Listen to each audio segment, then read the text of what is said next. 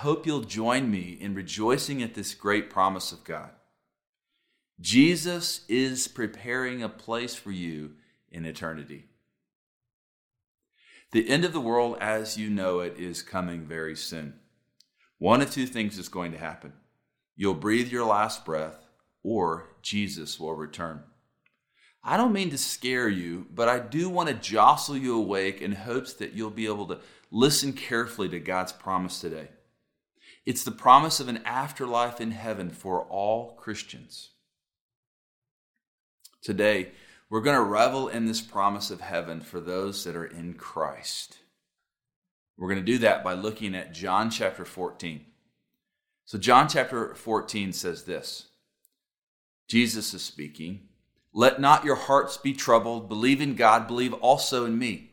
In my Father's house are many rooms. If it were not so, would I have told you that I go to prepare a place for you? And if I go and prepare a place for you, I will come again and will take you to myself, that where I am, you may be also. And you know the way to where I am going.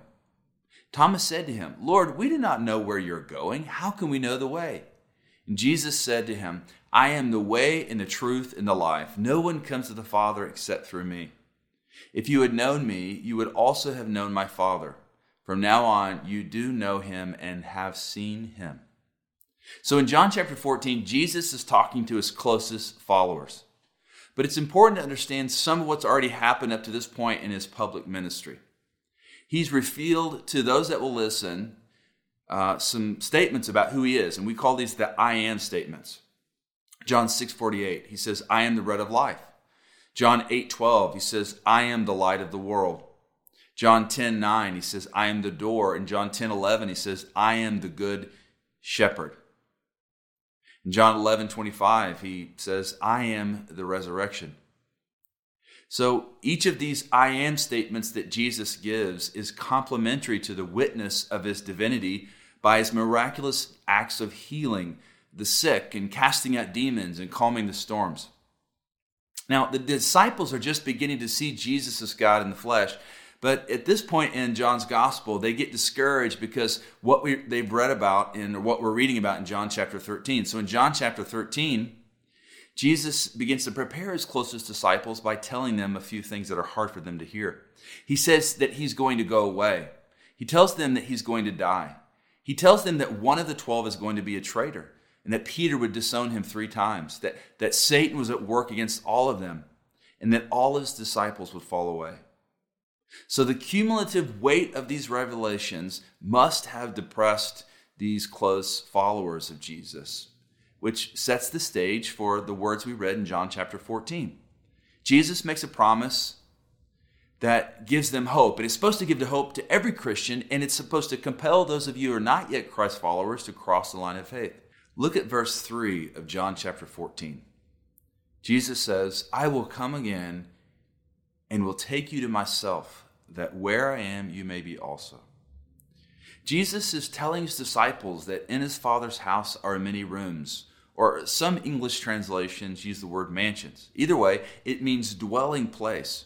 He's going to prepare the place for them to spend eternity near the Father in peaceful fellowship with God, just as it was intended to be for Adam and Eve in the Garden of Eden. Now, there's so much I could say about this, but what's most important to help you understand this passage is that right now in your life, Jesus is gone, physically gone, and he's going to return to take all those that are in Christ to this dwelling place. This is the place for all Christians once dead to experience restoration of all things. This is the place where you will see the glory of Jesus as he is meant to be seen.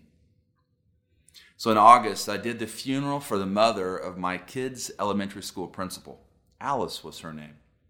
Her entire life, she lived with faith in Jesus as her Savior. And at her funeral, I said these words.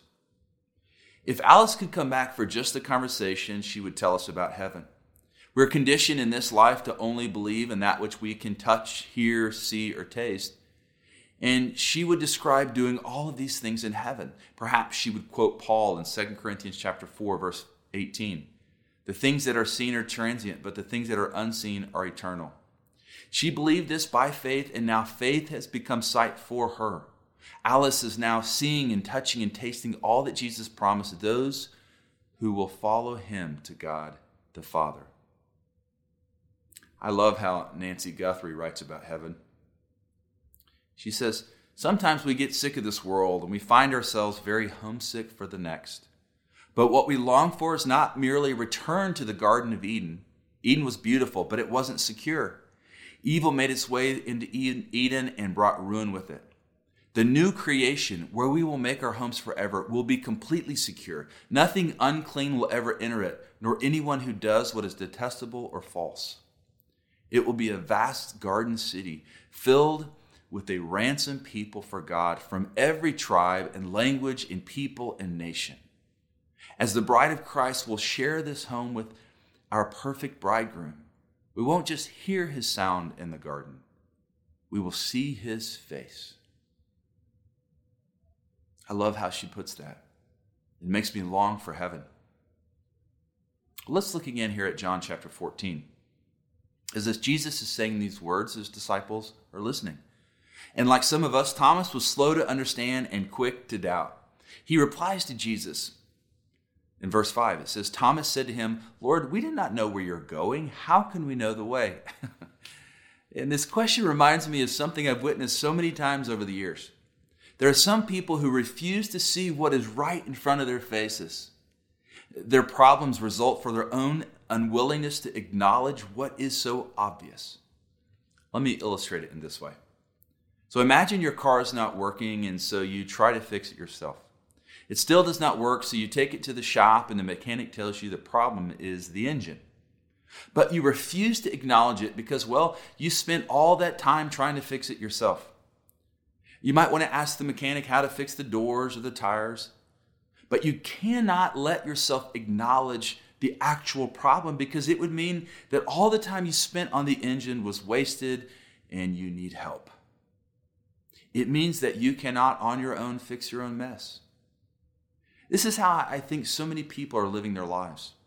Their life is not working, but they try hard to fix themselves, but they remain very broken.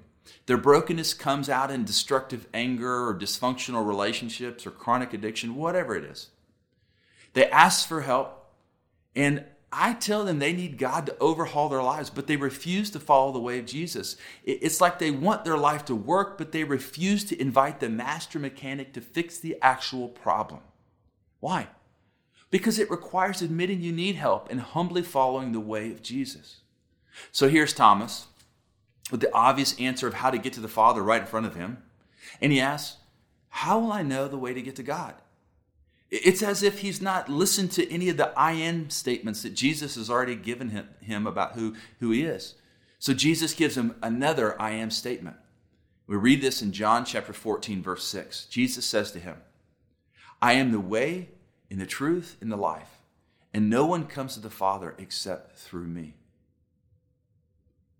Of all the verses in the Bible, this is the most clear explanation of how a person gets to heaven when they die. It's through faith in Jesus Christ.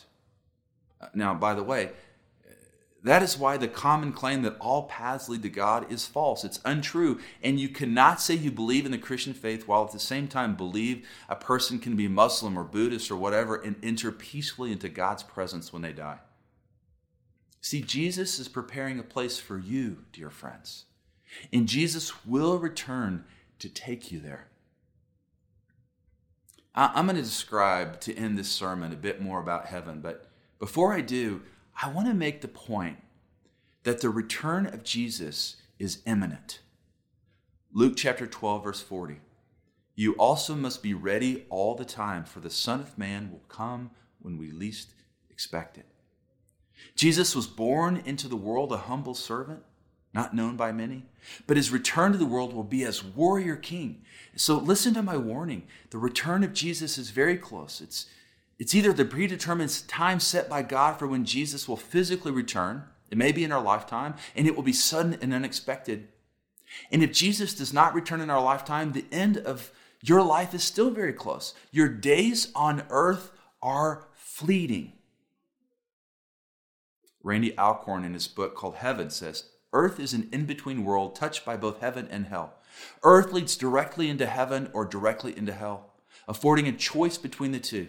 The best of life on earth is a glimpse of heaven. The worst of life is a glimpse of hell. Your life is like a sprayed mist, here for a moment and then gone. So we cannot listen to the promises of God as if we have all the time in the world to respond, because we do not. The time is now to turn to God for salvation through faith in Jesus Christ. And for those that are in Christ, as we're waiting for the return of Christ, we must heed these words in Hebrews. Let us hold tightly without wavering to the hope we affirm, for God can be trusted to keep his promise. Let us think of ways to motivate one another to acts of love and good works, and let us not neglect our meeting together as some who do, but encourage one another, especially now that the day of his return is drawing near. So here's my call to action, straight from the pages of the Bible. I want you to reach out to one person or family in our church with the intent of encouraging their faith.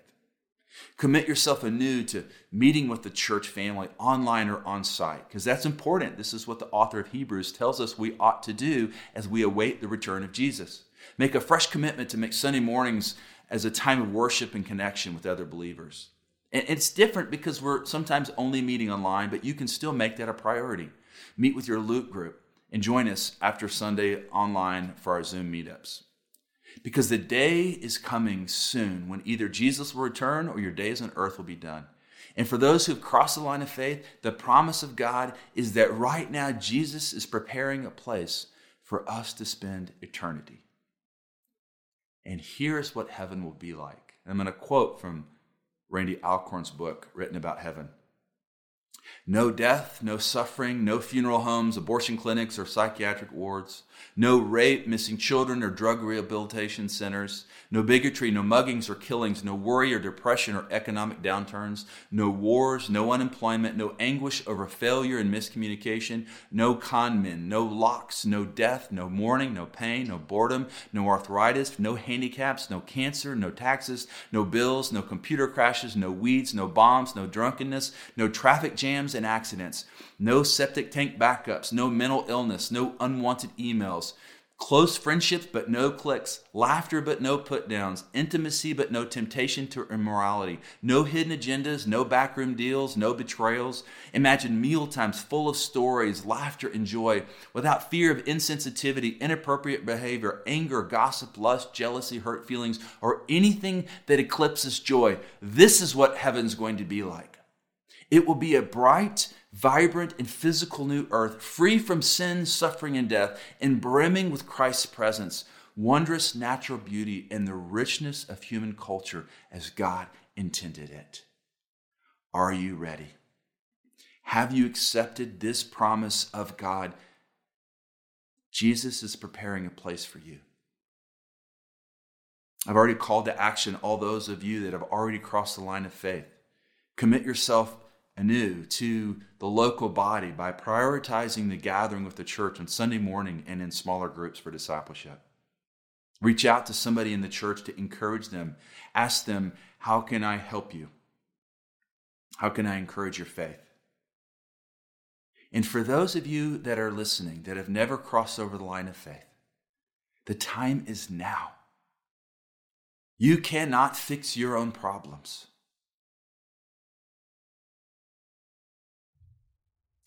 Repent and turn to God. And you can live with the hope that Jesus is preparing a place for you. Let's think on and pray about these things.